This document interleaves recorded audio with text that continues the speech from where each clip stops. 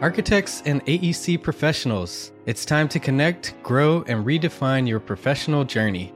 Imagine a place where you're part of a vibrant community, accessing resources tailored to your needs, and earning continuing education credits effortlessly. That place is here at Gable Media. Join our Legacy membership, your exclusive pass to a world of opportunities. With instant access to all our CE courses and groundbreaking content, you're set to excel. And here's the game changer. Lock in your Legacy membership at an unbeatable introductory price of just $29 per year, forever. Plus, enjoy contests, events, and unique freebies.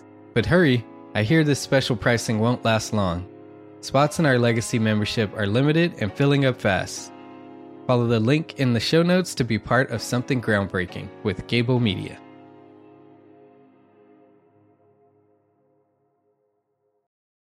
His father and uncle, who had an architectural practice, they did a lot of the houses in the central west end of St. Louis. They ended up somehow wandering down from Canada, because there were a lot of Germans went to Canada to work for the Hudson Bay Company and then wandered down to different places in the United States. And the Helmuths did just that. And they ended up in Salem and got an engineering degree at the University of Mining. That then turned into an architectural practice. My name is Mark R. LePage, and I'm joined by Patrick McLamey, FAIA, and former CEO of the international architecture firm HOK. This is Build Smart. Patrick shares stories from his remarkable 50-year career at HOK, rising from junior designer to CEO of the company. With themes of leadership, finance, people, culture, and so much more, you'll find that there's a lesson in every episode. Welcome back to Build Smart. In our last episode, we spoke with Patrick about the motivation behind writing his book, Designing a World-Class Architecture Firm, and creating this podcast. He shared a bit of his introduction to the architecture profession, how he ended up at HOK, and what was unique about the firm. If you haven't yet listened to that episode, I encourage you to go back and listen to all the episodes in order to hear Patrick's full story and insights into how to design a world-class architecture firm. In today's episode, we pick up with Patrick on the origins of HOK and the person who started it all, founder George Helmuth. I'm excited to talk about George. Everybody in the firm that knew him called him Papa George, and he was really the father of the firm and a really colorful guy in his own right. His story is one of being shaped by growing up as the son of an architect and as the nephew of an architect. There were two architects in St. Louis, Missouri, where George is from, that practiced architecture at the turn of the 1900s. And their name was Helmuth and Helmuth. Typical firm of the times. It was the two brothers plus some draftsmen.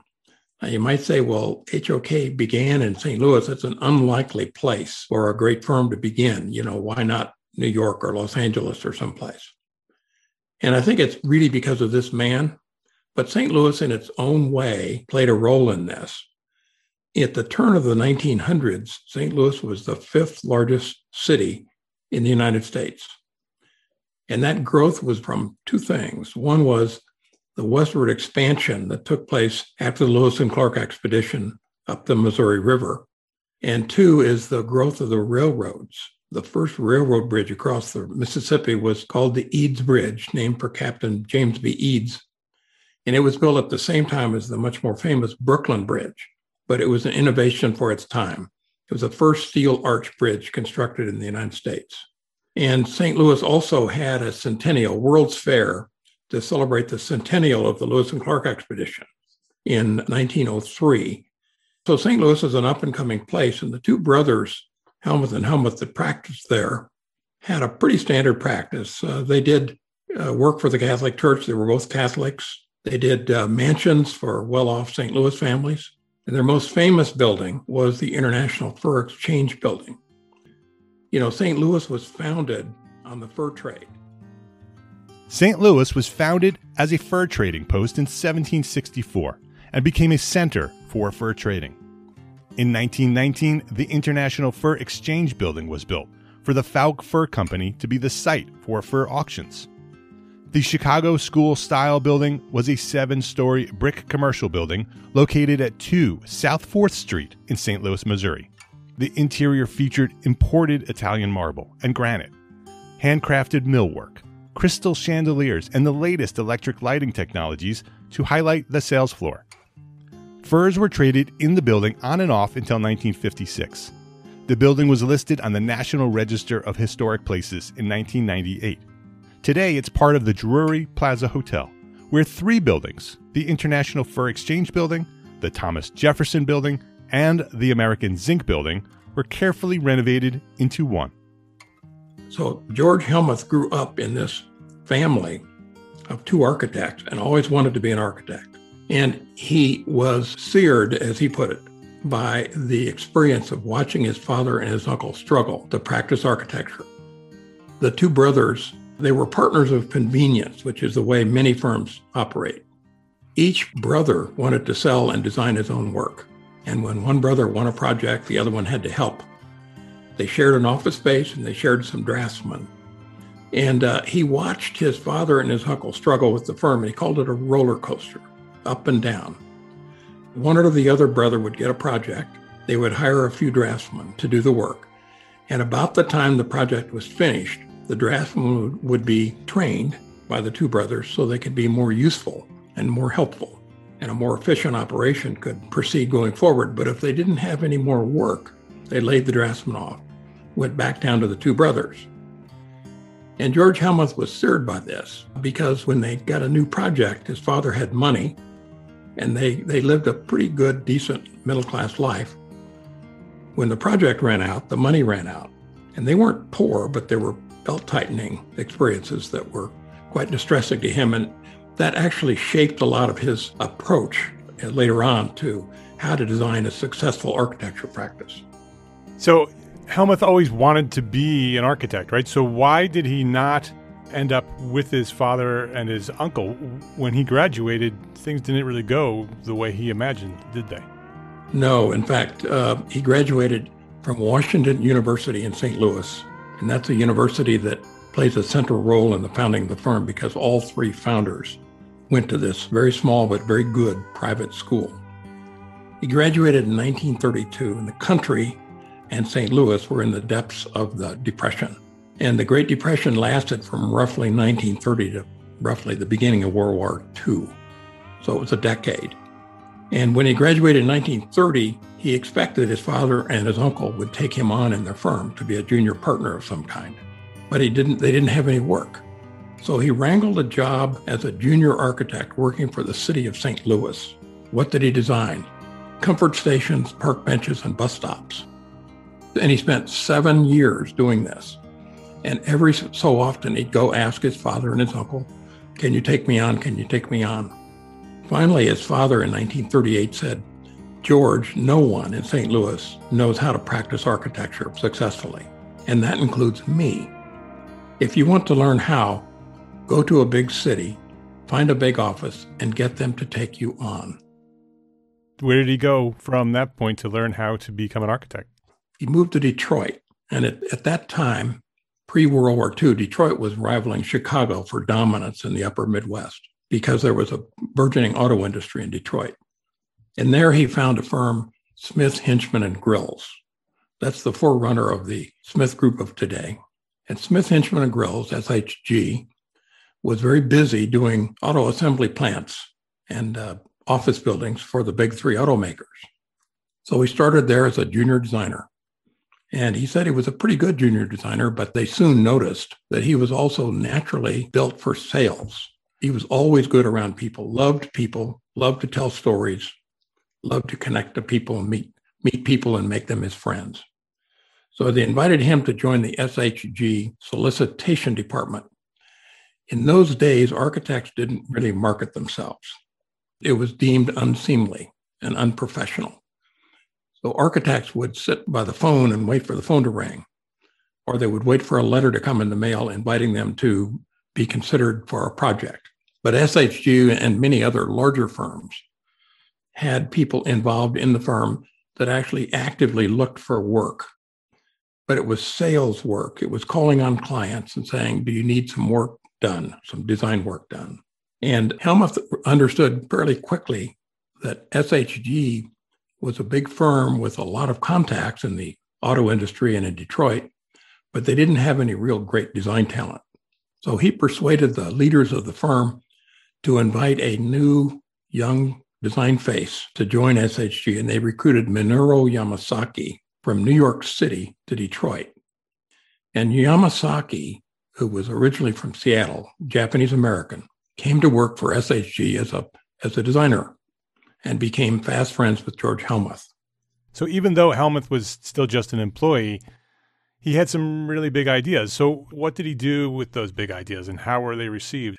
Yes, he did. As he worked in their solicitation department and called on clients, he began to think about how else can we organize this so that it's not the same roller coaster that he experienced with his father and his uncle. Because even though SHG was big, they were always in danger of running out of work, just like a small firm. So he began to formulate ideas and came up with 4 principles for what he called a depression-proof firm. And the 4 principles, he wrote them down in a 22-page, as he put it, single-space typewritten paper, no computers yet, and presented it to the SHG leadership and asked them to adopt his strategy. Had they adopted it, no doubt he would have stayed on at SHG, probably become a partner, and the HOK story would not happen. The first one was that firms need to attract and then keep talented people. Talented people are the backbone of any successful firm. People are not to be, as he watched with his father and his uncle, trained and then let go because there's no work. The way to build a future in a firm is to keep those people, keep the best ones, and have them grow inside your firm and become very good at what they do, and eventually become partners or replace you as a leader. So his strategy was built around attracting and keeping people. How do you do that? Well, this was a radical idea at the time, but full-time marketing. He said, you should always be looking for work. There should be somebody, a partner or a leader who is fully dedicated to this process. Unlike his father and his uncle, who both loved to design and did the marketing they had to do just to get a job so they could have something to design, Helmuth said, well, no, actually the firm of the future needs to have somebody dedicated to marketing so that there's always work in the pipeline and we can keep these people. And that was a pretty radical idea back then for architects to be marketing at all, never mind having a full-time dedicated marketer. Yes, it was quite radical, and it was not looked on with great fondness by SHG or other firms at the time. He had to push pretty hard to get that to be adopted by anybody. It also sounds like George really connected talented people with full-time marketing, that they're linked together. One supports the other. Yes, and again, remember the touchstone, the foundation of his strategy is attracting and keeping people. And these other 3 principles are all about supporting that, keeping people. So full-time marketing was the second. The third principle was to diversify the work of the firm in every way possible. For additional perspective on George Helmuth's principles, Patrick spoke with his nephew, Bill Helmuth, the current chairman and CEO of HOK. His idea was have a diversity of building types. Don't just do one thing. Don't just do houses. Don't just do office buildings. Don't just do laboratories, but have a variety of projects, because if one market is up, the other one will be down, and it works like the pistons of an engine. What you really need to do is protect your best people.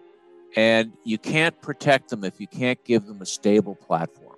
And so this diversity of projects, first of all, from a designer, it's really interesting to have a diversity of projects. But from a business point of view, it's really terrific because it gives us the kind of stability that people and their families can count on.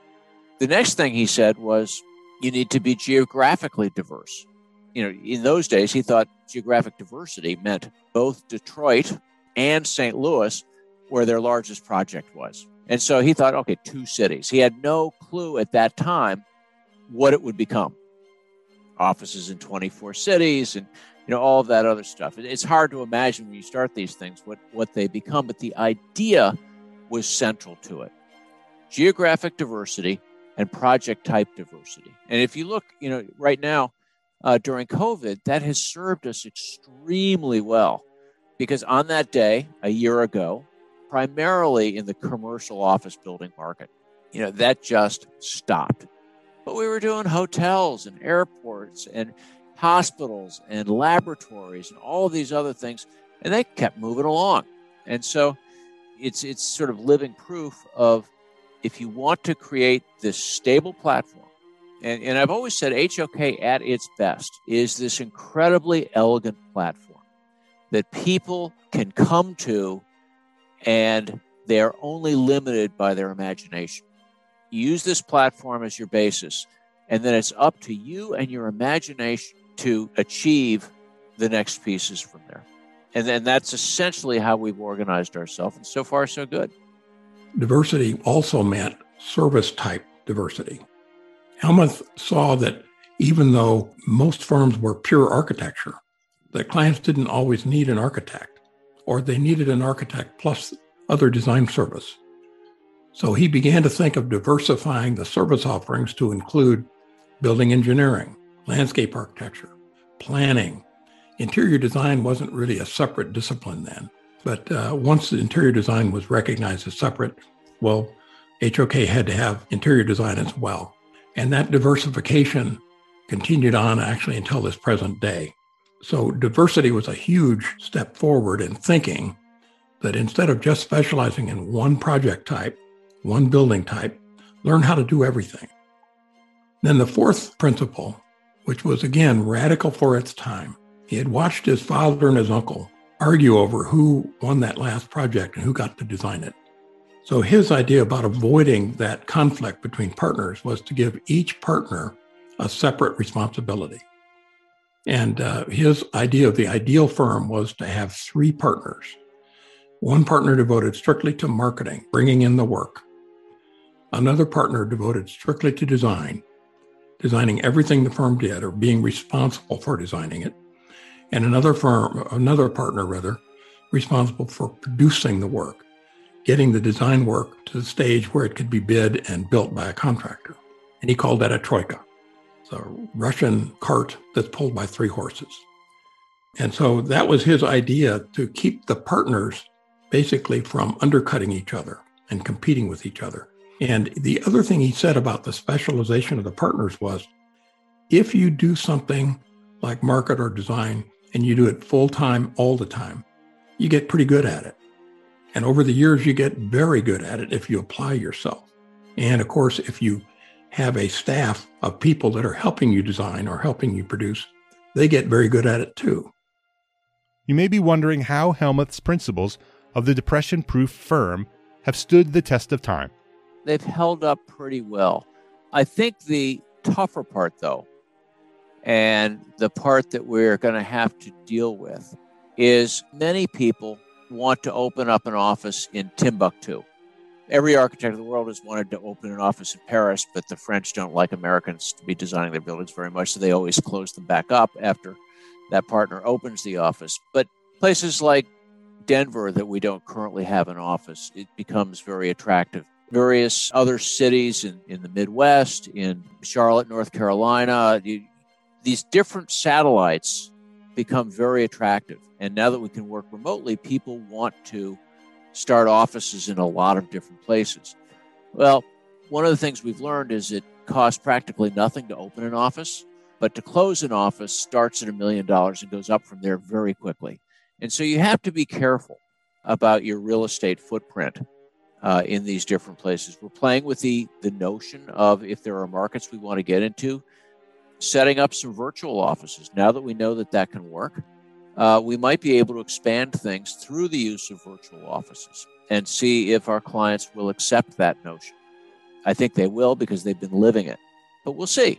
It has the advantage of keeping people together in a location so that they can feed off of each other, but also be local and more local in more places, because I do think we're going to see more diversity of population. I still think we're going to be at transportation centers.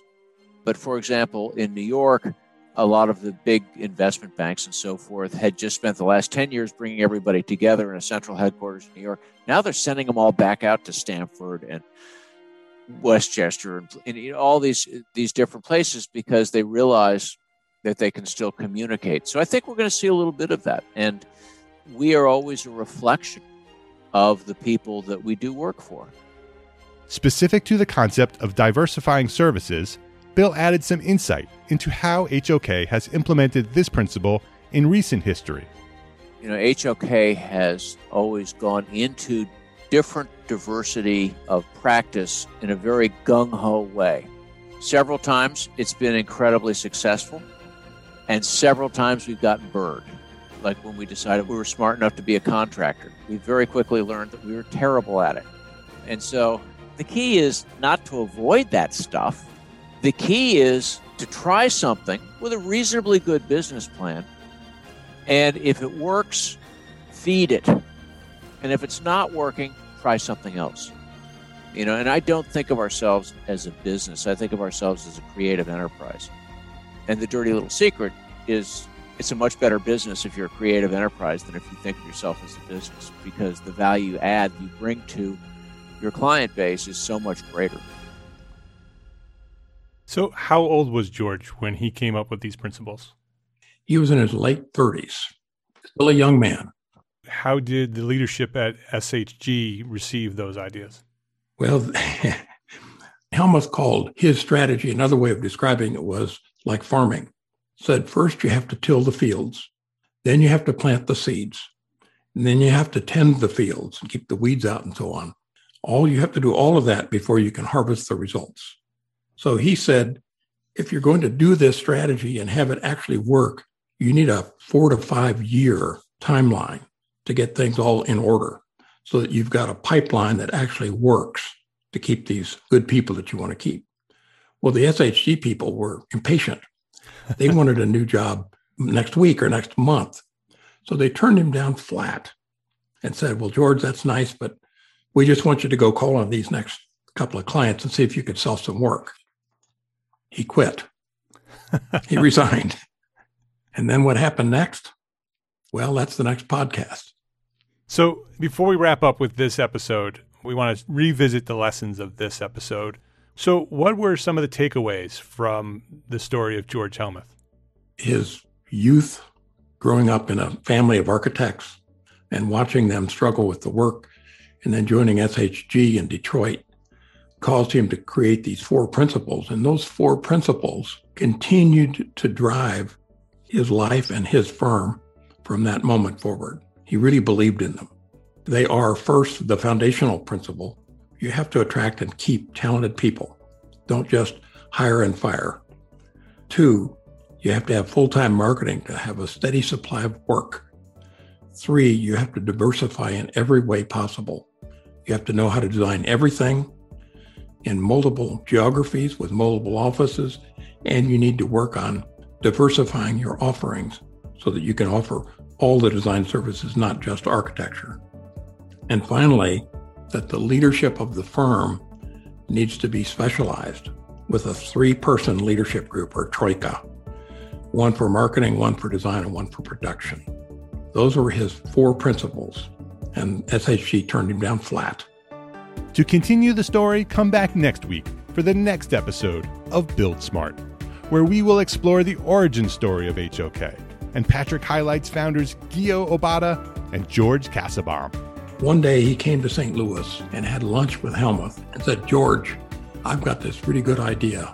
I think we ought to just close St. Louis up, have you move back to Detroit, and you can market for me in Detroit. Well, Helmuth did not like that at all. What Yama really wanted was somebody to bring in signature projects for him to design. And what Helmuth wanted was completely different. He said there's a good design opportunity in any building, every building. And diversity is our strength. So after that lunch, Helmuth went back to the HYL St. Louis office. He pulled Gio Obata and George Kassebaum aside and said, Gio, George, how would you like to be my partners in a new office, in a new firm? Thank you for listening. To read along and see illustrations and personal photos, that accompany this series, get Patrick's book, Designing a World-Class Architecture Firm. I encourage you to go grab a copy today and follow along as we continue the story. It's available now at gablemedia.com/buildsmartbook. This podcast is a Gable Media production and is produced by Demetrius Lynch Jr. Gable Media is the home of curated thought leadership for an audience dedicated to building a better world. You can listen in, subscribe, and find more content like this from our network partners at gablemedia.com. That's GABL media.com.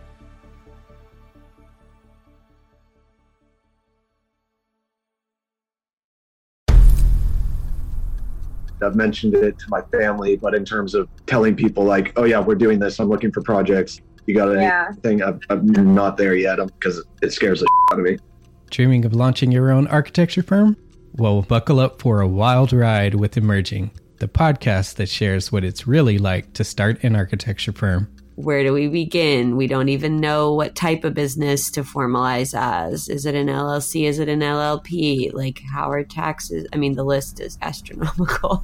Season 1 featured founders Jeffrey, Lexi, and Chris, owners of Level Studio Architecture, are your fearless guides on this unfiltered journey from napkin sketches to a thriving studio.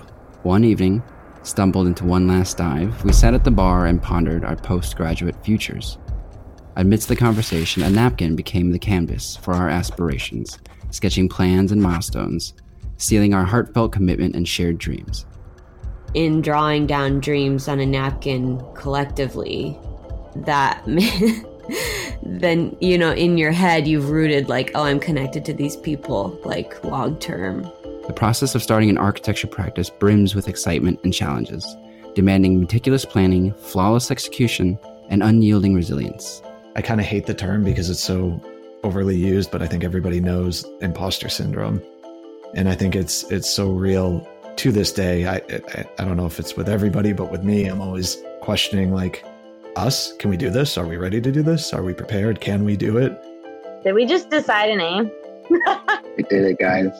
Oh my The one that God. came out of nowhere? Woo! It came out of nowhere. I liked it. I saw it. Ready to turn your aspirations into reality? Follow the link in the show notes to subscribe to Emerging and chart your own path to architectural success.